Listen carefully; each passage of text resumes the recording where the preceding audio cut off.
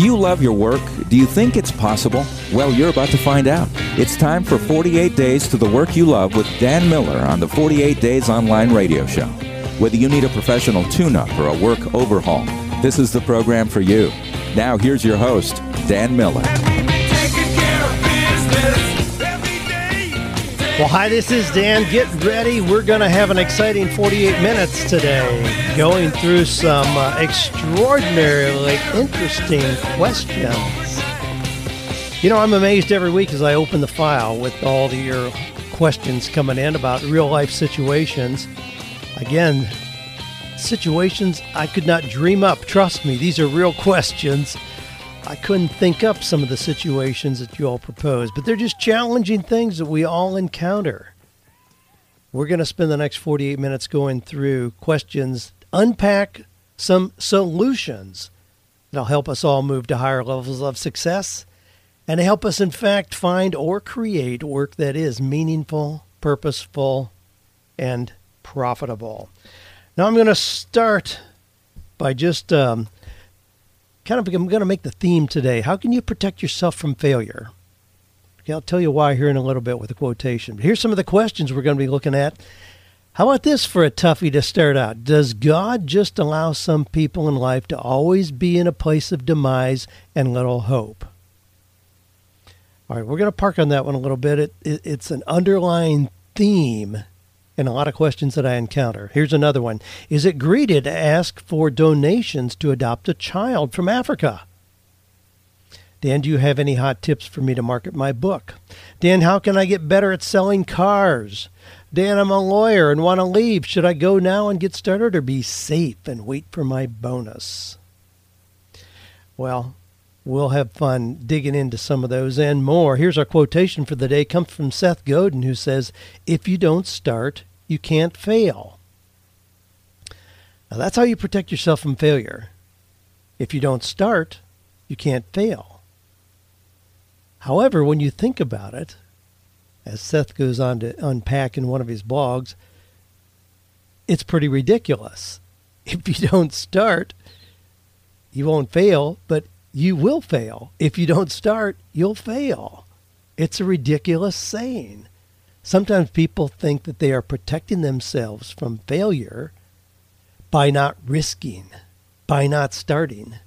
But in fact, what they're doing is guaranteeing their failure. Because if you don't start something, you just won't accomplish anything of any meaning and value. And you look back in your life, you'll think that you failed because, in fact, you did. Well, let me jump right into this one question. I know I usually, put in some success stories here. We got lots of it, but I want to jump right into this one question. I'm not even going to share the gentleman's name. It's not important.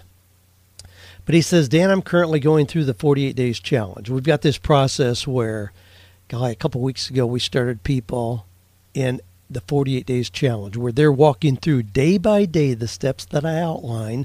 We're going to have a celebration call September 4th, the evening of September 4th, where we're going to hear success stories. Well, this gentleman is in that group. He says, it's a very slow process for me, but I'm inching along. You commented recently about a situation in which a person asked you how to get rid of their hopes and dreams, how to make them go away. I'm in a similar boat. I've been to years of therapy to deal with my life. I take meds. I slowly read a variety of self-help type books to give me some sense of direction. I've worked hard all my life, yet I seem to just fail. My two huge childhood dreams were to fly helicopters or play drums in a Christian band, both of which went nowhere. I felt for some time that God wanted me in ministry, but that hasn't amounted to anything either. Ministry is not a dream or a goal. It's not something that gets my heart pumping when I think about where I want to be in life. It's just a spiritual thing.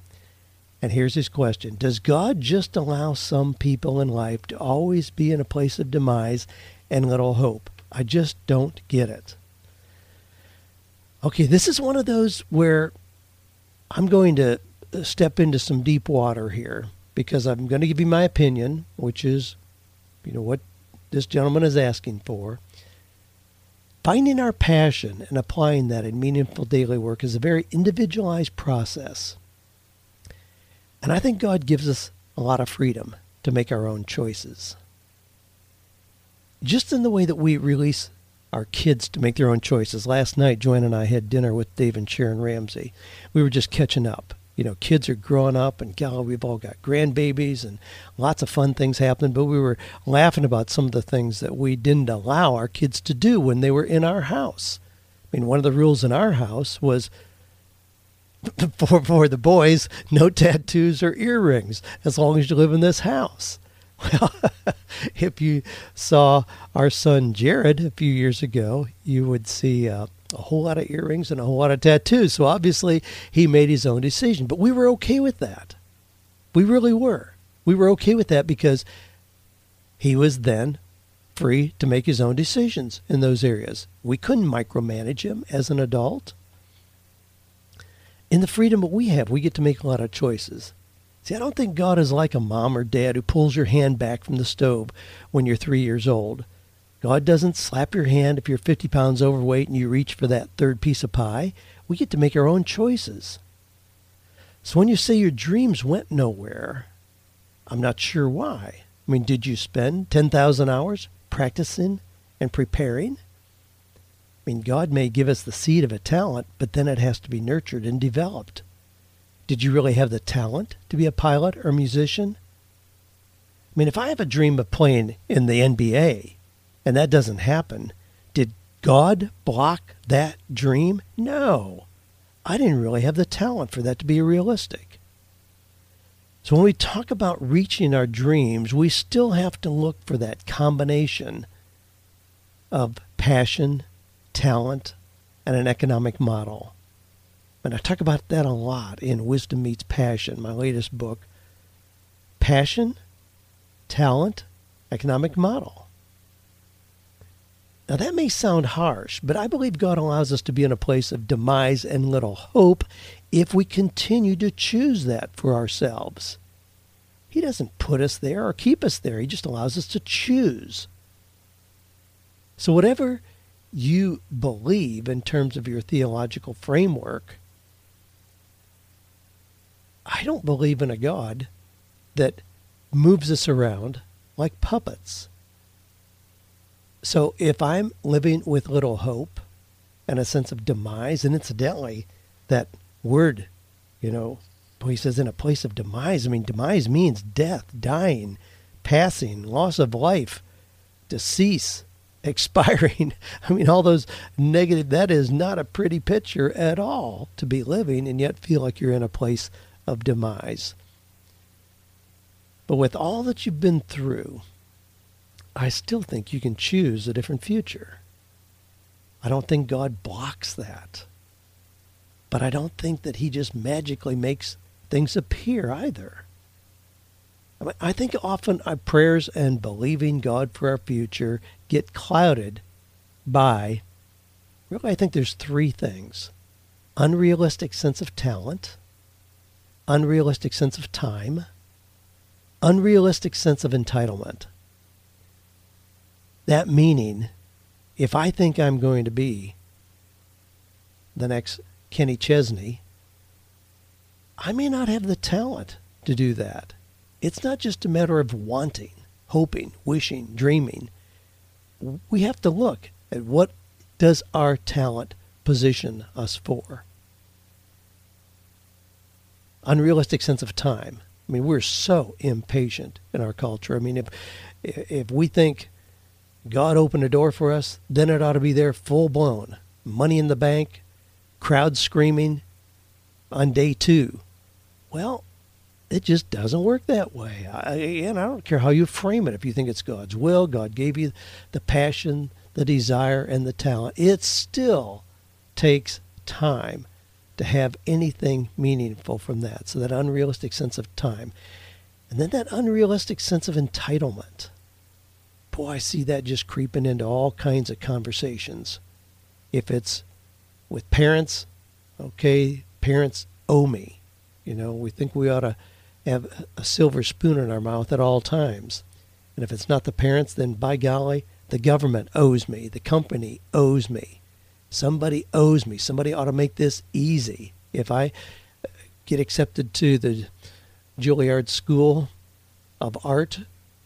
Somebody better make that possible for me. Well, why? Who owes us anything? Why should we be entitled to some of the things that we think we're entitled to? I think it's been a very destructive force, and we've created generations of people where we've led them to believe they are entitled to things. Some of the government programs have taught people and succeeding generations to expect that, yes, they're going to have a place to live at no cost. They're going to have medical coverage at no cost. They're going to have food at no cost. Why would that be true? Why would that be true for generation after generation? What gives us a sense of that kind of entitlement? And I think that can cloud our picture of what we expect from God. We expect God to be the same kind of, Santa Claus in the sky. Well, God just gives us a lot of freedom. I think we can choose a different future. Well, let me move on. I better move on from that. I'm sure I've offended enough people already. David says, my wife and I are hoping to adopt 2 children from Africa next year, and we've been asked by several people if we're going to fundraise. We tell them we don't know.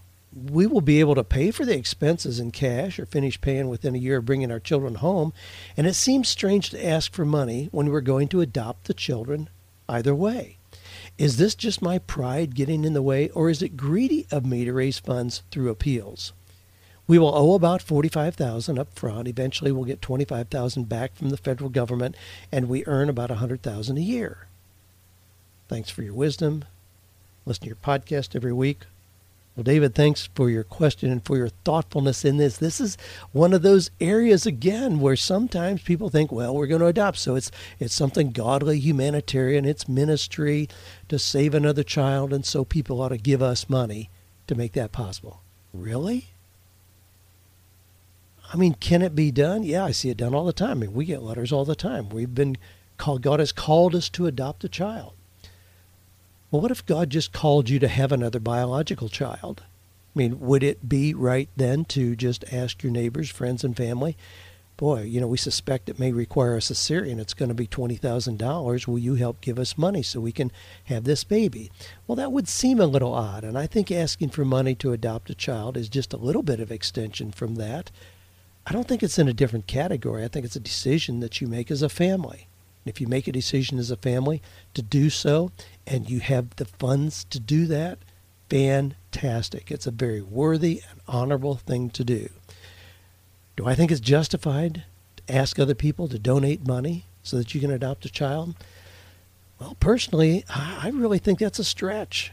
I think it's a stretch. Well, here's another stretch. Joanne and I are going to Africa in November. Now, we have a son, daughter-in-law, grandbaby who live there, so obviously we're going to see them. But I'm also going to speak some while I'm there. I mean, we're going to make ourselves available and probably speak at some local churches there. I've already been contacted by some people asking me if I would do that. So it'd be very easy to couch that trip as a ministry trip. God is calling us to go to Africa. Will you donate money? Let's say it's going to cost, $5,000. We'll use a round figure, $5,000 to go. Will you donate money? Now, would it be reasonable for me to send out a letter to our audience and tell them that God has called us to go to Africa and we're looking for donations? Could we raise some money doing that? Well, frankly, I'm sure that we could. I mean, we have lots of connections. I'm sure that we could. Will I be doing that? Not in a million years. I just don't see that as a reasonable connection to go in that direction. Again, for your question, no, I don't think it's reasonable. When you make $100,000 a year, you can cover the cost. You've chosen to do it. You've made that decision. Make it happen, just as if you would decide to go on a family vacation or some other family experience. Well, Chantel is from British Columbia, Salt Spring Island, British Columbia. And she says, having just written my first book, Can I Be Me Without Losing You? Is that a great title or what? Can I be me without losing you? I love that title. I'm passionate to share what I learned, but the trouble is the publishers don't do much marketing. Apparently, it's 5% writing and then 95% marketing. Do you have any hot tips for me to market? Actually, you just gave me one. I could do just like you're doing, a podcast with questions, answer on consciousness within our relationships. What does that mean? Learning to speak one's truth, but with compassion for your partner. Any help would be fantastic. I've just signed up as a newbie. Love your focus and work. Just ordered your books, and I launched my consciousness coaching biz. So I want to do your mastery coaching program. Okay, cool. Well, you've entered the world of being an author, and it comes as a surprise to many that you're right. It's 5 or 10% writing the book, and then the 90 to 95% is marketing, promoting. We love going to book launches. We went to one recently. Jeff Goins launched his book, The In-Between, and we went to his book launch. They had beautiful hors d'oeuvres, live music. Jeff read little passages, and then based on a passage where he read about his wife wanting to have pancakes every morning during her very difficult pregnancy, then we took a break, and guess what? There was a pancake bar. So we just heard about pancakes, so we all ate pancakes. Then there was another section, and we all ate ice cream. I mean, it was just a fun event to engage us in the content in his book.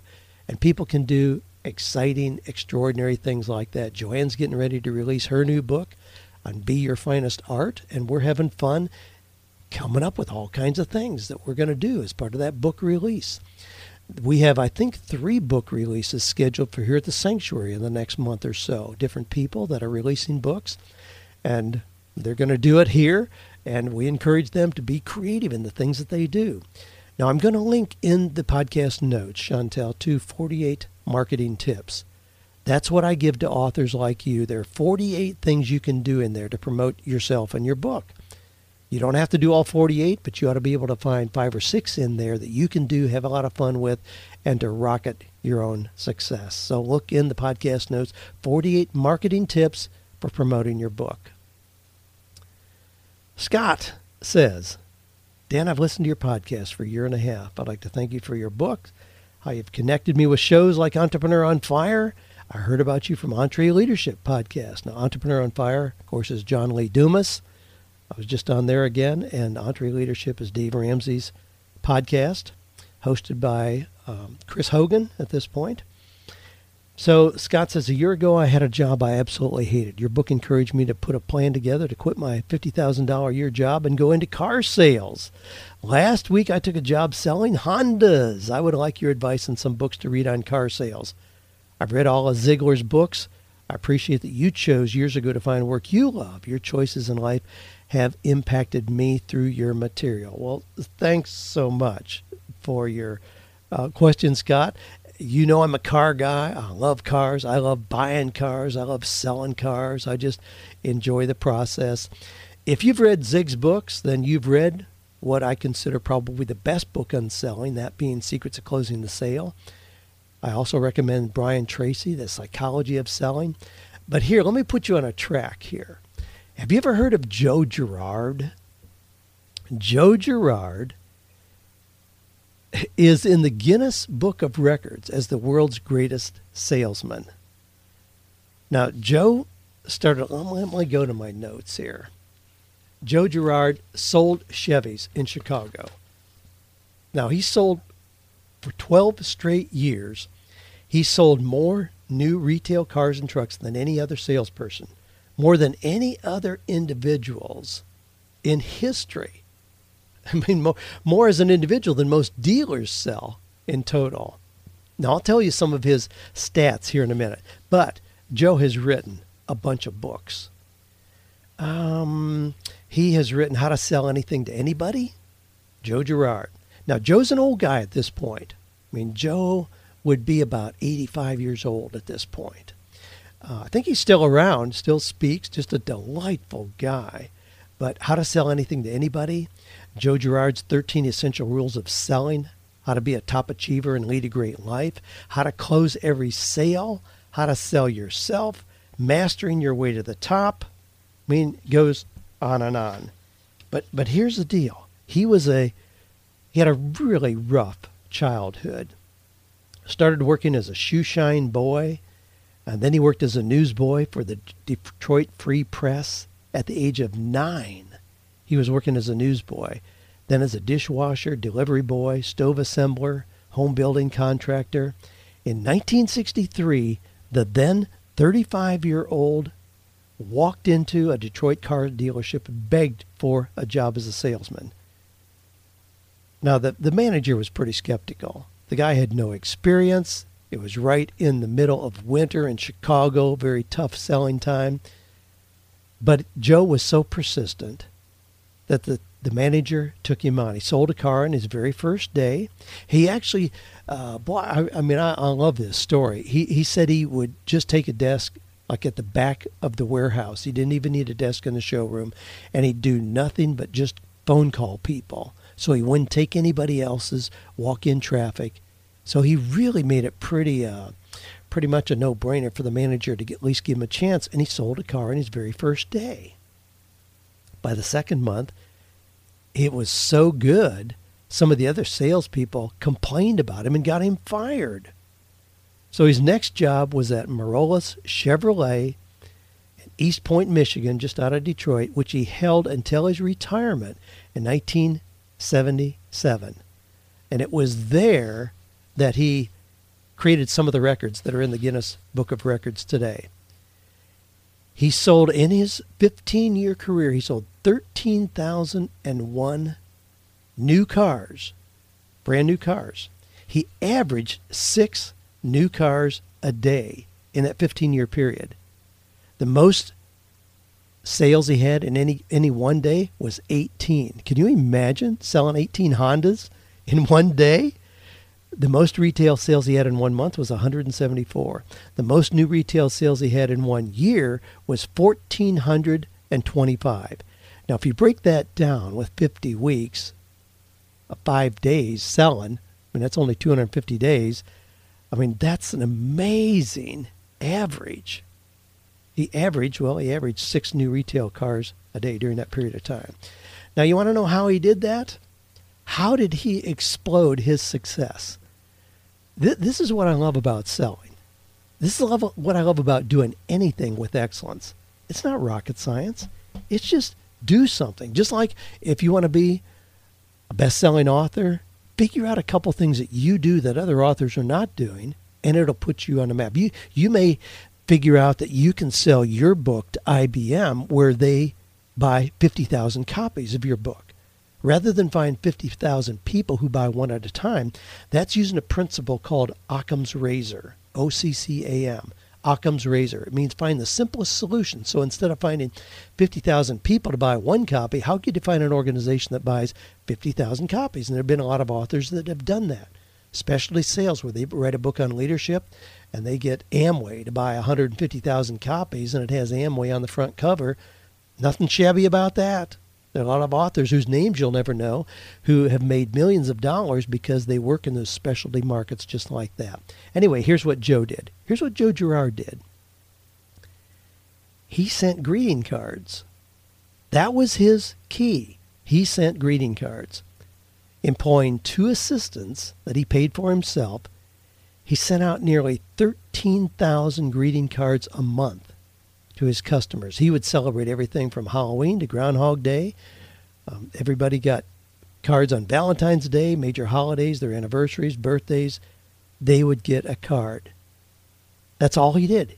He would send a card every month to his customers. So he sent out almost 13,000 near the end every month that he would send out. And every card had the same message when you open it up. Now, he would have an artist draw up 12 different cards. So they would get a different card each month. So it would be something, artistic. But on the inside, all it said, the same message, I like you. That's what he did. And he put himself in the Guinness Book of Records for selling more cars than any other salesman in history. So this is interesting because he didn't know more about Chevys than other car salesmen. He didn't know more about miles per gallon. He just sent his customers cards, and his customers felt like they were part of his family. Guess who they recommended? Time after time after time. He had a little reward system for his customers. When somebody would came in and say, hey, Dan Miller sent you in here, he'd send Dan a special card with a little gift in there. That's what he did. Boy, you can do the same thing. I mean, sell Hondas, rock and roll selling Hondas. I mean, you can have success, Scott, that most people dream about in a very common market with a very common product, Hondas. A lot of people selling Hondas. You can't sell them cheaper than anybody else. See, that's what everybody wants to do. They want to be able to sell it cheaper. Well, you sell it cheaper. You sell it cheap enough. Ultimately, the dealership doesn't make any money and folds, and you don't have any job and don't make any commission. That's not a way to go. You don't want to be cheapest. You just want to be extraordinary. You want to be remarkable. That's the way you put yourself in the top, whether it's selling Hondas, books, art, or anything else. Well, let me take a breath after that one. Love that question. Love it, love it, love it. Well, if you got a question, you can go to 48days.com. Just click on the podcast link. You'll see an opportunity there to submit your question. Be delighted to consider that for an upcoming podcast. Got lots of those come in. They go into a special file because it comes in to AskDan at 48days.com. So just fire away. Now, I get a lot of other things in there, and some of the things we answer privately if they're painful questions, but I love sorting through for the kind of things we can all have fun with here and go through as podcast questions.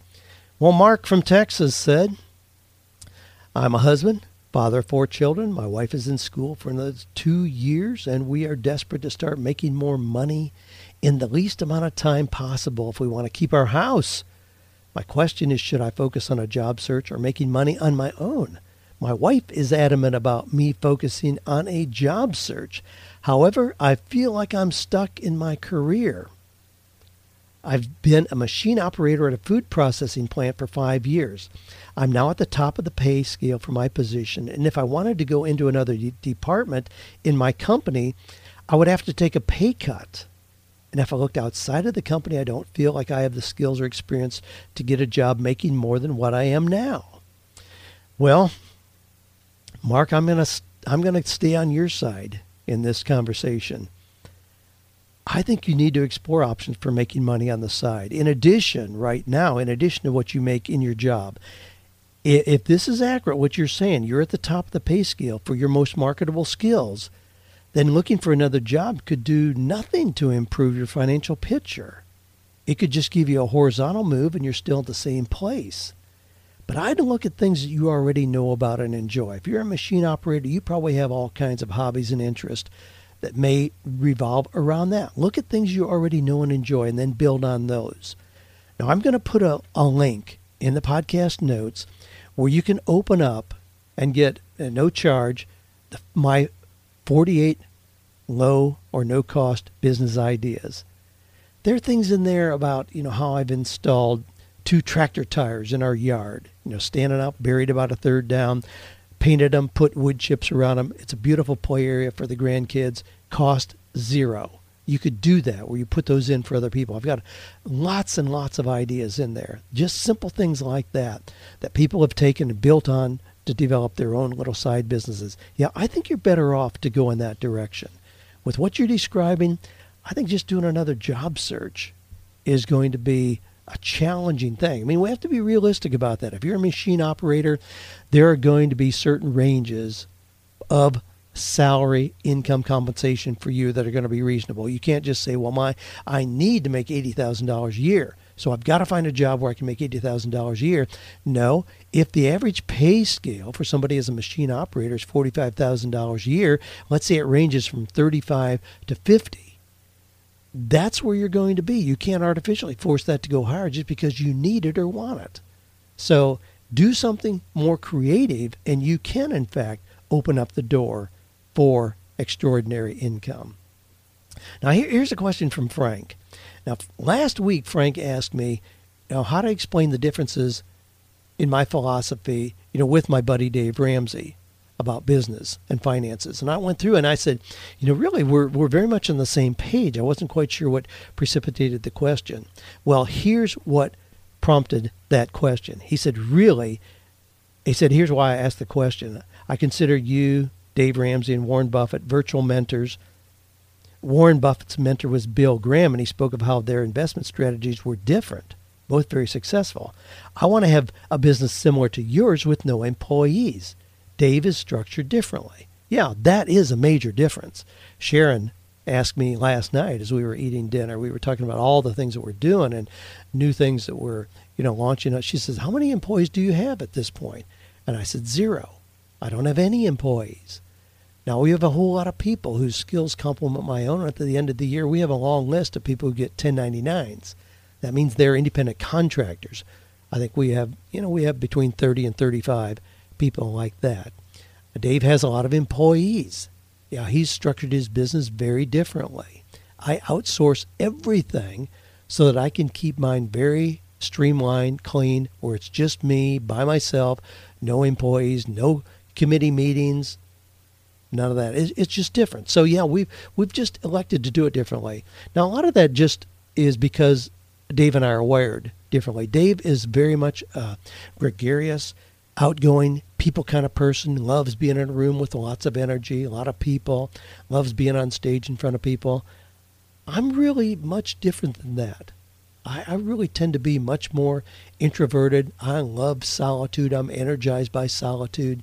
So I structure it so that 95% of my week is in solitude, and then the 5% is where I have those very strategic connections with groups of people and live events, speaking things. I mean, I do that as part of my business, but it's not a large part.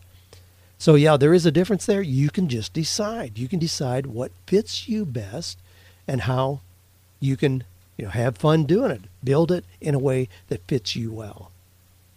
Well, Ronnie from Australia says, Dan, thanks so much for your ministry. I can't wait for your weekly podcast. Some guidance would be greatly appreciated. Now, this is a very interesting, unusual kind of situation he's proposing here. Ronnie says, I come from Zimbabwe, and my family has been distributed among the nations. I figured that if the despot running and destroying Zimbabwe was responsible for the miles that separate us, that I'd figure out a way to make him finance airfares for a reunion. Having a warped sense of humor and a talent for drawing, I decided to use this and in a light-hearted manner poke fun at Mugabe with my drawings. Now, he's the president of Zimbabwe. I've created a blog. My idea is to build a following by releasing new drawings weekly, and once I have a decent following and a heap of humorous drawings, to release it electronically in hard copy, and of course sell it and make money. However, despite much hard work and my attempts to expose my site, I'm not getting much traction. Okay. Now, so Ronnie, you live in Australia. You're from Zimbabwe. That's where your family's from, and you're poking fun at a dictator, who is an elected president, but I recognize your angst and pain about what he's doing to that country. He's been sanctioned heavily by England and the United States and lots of other countries, and people know that he's destroying the economy in Zimbabwe and so on. I love your spirit. I really do. I love the idea of what you're doing, but I'm really not very confident in your methods. I mean, people who make fun of despot leaders in African countries tend to have very short lives.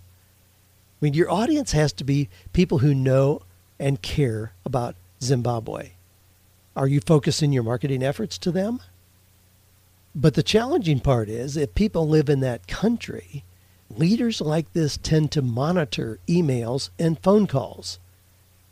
I have a son he's lived in various countries in Africa, and he's very careful about what information he transmits, whether it's on a cell phone or whether it's through email.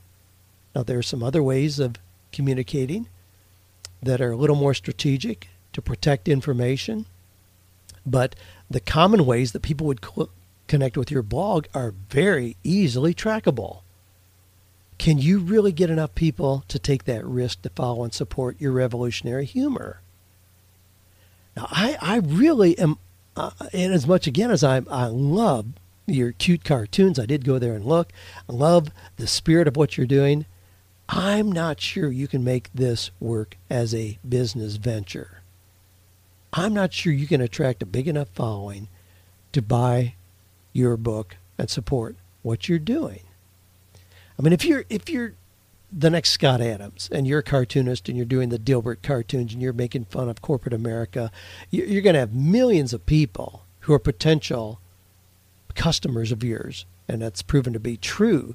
You know, Scott's extremely successful because what he says rings so true. It's sarcastic, it pokes fun at major corporations, often by name, but there's really not any danger in this country. Now, there may be some backlash, but there's really not putting your life in danger in the same way that is potentially true for what you're proposing.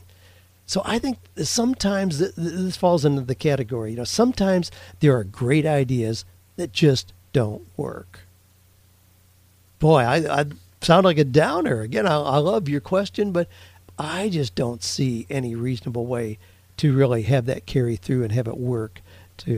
I love the idea of having this goofball, you know, finance by making fun of it and having that actually finance a reunion trip for your family. I love all of that, but I really question whether or not you're going to be able to create a financial model from that. Again, we got to have those three legs to the stool. Remember, passion, talent, and an economic model. You obviously have the passion, you have the talent, but I don't think you can create an economic model that'll make this fly. Benjamin from Xenia, Ohio. Xenia, Ohio. Joanne, my wife, worked there just prior to us getting married. She was 17, worked in a jewelry store, Rich Jewelry, right on the corner in Xenia, Ohio, which then a couple years later was destroyed with a tornado that came through, leveled that part of the town. It had to rebuild, so we very much know Xenia. Benjamin says, Dan, I've been producing a 6-month personal growth plan for Cherub Coaching Solutions with Coach Elmer Kuerben.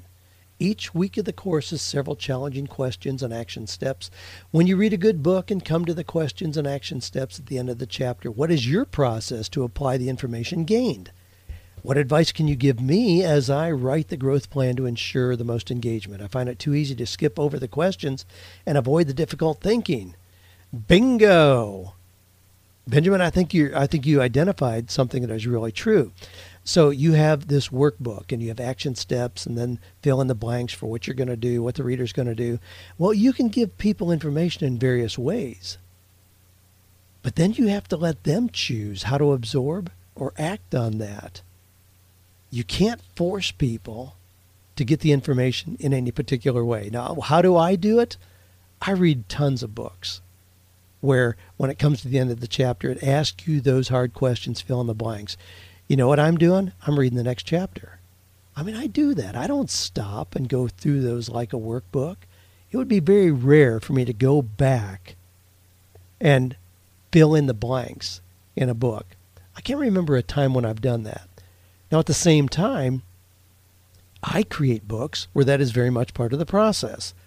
So 48 days, the end of the chapter, there are questions. Wisdom Meets Passion. At the end of the chapters, there are questions. I created a field manual to go with Wisdom Meets Passion that we, send out to thousands and thousands of people. And they love it. I mean, I've taken a class, a university class, through that process. They were totally engaged in that. It's just not the way that I gather the information and utilize it. So the issue is not how to force everybody to do it. The issue is make it available in multiple ways for people and let them choose. That's the best way. That's where you'll get the best engagement. Don't make it appear like you're trying to force feed them in a particular way or require them to do a particular process before they can move on with your material. Well, Clay from Atlanta says, Dan, when I was a teenager a couple decades ago, I purchased a book from a small company that had a cult-like following. I won't get too specific as I don't want my ideas stolen, but basically this company's books are selling for high dollar on the secondhand market now because they're no longer available, new. The company went out of business about 10 years ago. I would like to obtain the rights to the company's books and sell them on Apple and Amazon's platforms as e-books. How do I go about this? I cannot locate any information about the company online anymore, so I have no idea who even owns the rights now. Well, it is, again, a very appealing process. There are thousands and thousands of books out there that are no longer in print that we know have real value. The information is great. They were just never marketed well, or the company, as you say, or publisher is no longer in business, whatever. You have to start with the publisher in this case. I mean, it ought to indicate that right inside the front flap of the book. You ought to see who the publisher is. Find the publisher. I mean, even though the books are no longer available, that does not mean they don't have an active copyright. I mean, copyrights for things that are written since 1923 essentially survive the author's death by 70 years. So the copyrights on my books will be active 70 years after I die. So we got a lot of books out here that are great books that are no longer in print that may have been done back in the 1930s, but they're still under a copyright protection because of the way the laws are written. So you have to start with the publisher. And even if the company went out of business only 10 years ago, chances are very high that the material is still covered under copyright laws. So start with the publisher, then the author. I mean, just keep digging. Now, you can go to search information that's in the public domain, but chances are low that this just automatically reverted to the public domain. I mean, you can go to Gutenberg Press, and if you just Google books in the public domain, you'll get some great sites there to help your research, but chances are really not very high that something that was around this recent is in the public domain. Can you, however, get rights to it? Well, yeah, you can negotiate that. I mean, I have books where I've purchased the rights from the publisher where, that were written 15, 20 years ago, where I just simply purchased the rights to that book along with the author royalty rights and the whole thing. I mean, I've done that. It's not complicated to do. You may be able to negotiate rights for some of these books with a very low investment or with nothing if they agree to let you do that. You may negotiate something where you say you're going to republish them and you give them a royalty. Rather than purchasing the rights outright, you have a royalty agreement where they get 15% of the net proceeds on the back end. I mean, there's all kinds of ways to approach it, and you can certainly do that. Well, this comes from, this is a no name, don't use my name, please. All right. And the listener says, I've been a lawyer at a firm for 11 years. For 2 years, I've considered leaving. We are growing, more bureaucratic, and I know there's a better way to build it on my own with project billing, blogs, podcasts.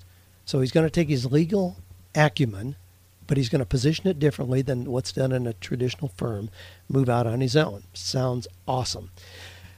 My wife and I have budgeted and are ready, and are as ready as we will be. I gave myself an August deadline. Now that I'm here, should I wait for a potential year-end bonus? My dilemma, go now and get started, or be safe, wait for the bonus. My bonus is not guaranteed. It's up to a committee. I've always been treated fairly, but it means 4 months to wait. If the boss wasn't expected, I'd start my new adventure now. I'm excitedly nervous about going out on my own and confident my clients will follow. Don't want to be dumb about timing. Do I wait for the bonus or jump? Well, you're at this place, Mr. Anonymous. You're at this place, anonymous attorney, where you're asking yourself, okay, I've got a response for you. Should you go or should you wait for the bonus? Oh no! Well, there's an alternative.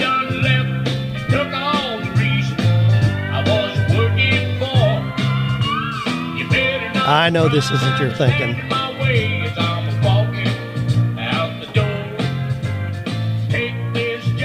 When you get to the point where you have an exit plan, I know that runs through your mind. I deal with people every day who say, oh, geez, I got my exit plan in place, but, do I really have to give a month's notice, 2 weeks? Can I just walk out the door? Well, it usually doesn't work to your favor to do that. I know that's not what you're proposing here, but here's what I would recommend. Now, you have given no indication about how much bonus this is. I mean, if the bonus is $50, then obviously just bolt. Don't worry about it. If it's $50,000, that's a different story.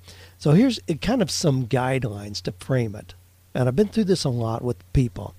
If the bonus is more than 10% of your annual income, then I'd probably wait to get it. I mean, you can decide either way, and I commend you on having created a plan and being ready to go. But when you think about it, I mean, 4 months is a blink of an eye, especially when you've been there 11 years already. I mean, that'll go by, boom, just like that. You can continue to plan and anticipate making productive use of those 4 months while being paid and securing your bonus. So let's just say that you're making $100,000.